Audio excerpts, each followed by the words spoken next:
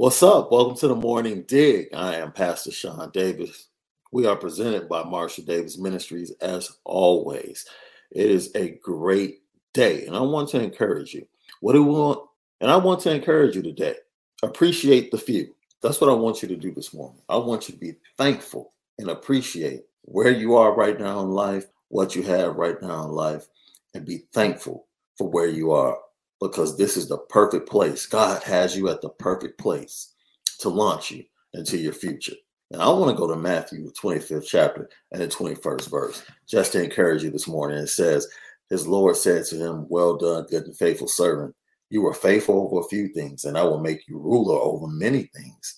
Enter into the joy of your Lord. That's right. This is your time and your season to enter into the joy of the Lord. And the joy of the Lord shall be your strength. There's no better time in life than right now. It's your time, it's your season. It reminds me of when I was a young boy and one of my really good friends, this is when the Transformers came out. You remember that toy, the Transformers, when it was really popular? And we both wanted the same toys. We both wanted Optimus Prime. We both wanted Starscream. And we both got the toys. So after receiving the toys, we handled them totally different. I would take my Transformers outside. I would throw them in the air. Starscream was a jet. I really thought he could fly, so I would throw him all over the place, and he would end up damaged. And it wasn't a short few days where my toys were broken, and I had to want something else and ask for something else to replace them. My friend, on the other hand, kept the same packaging, kept all the plastic, would play on the inside, and then put it away. He cared for that thing. He loved it. And 30 years later, at the peak of Transformers coming back out, being recreated in movies, he was able to sell that same toy for almost $1,000. Why? Because he cared for it. He cared for it when it was a few, and it ended up blessing his life. So that's what we have to do with where we are in life.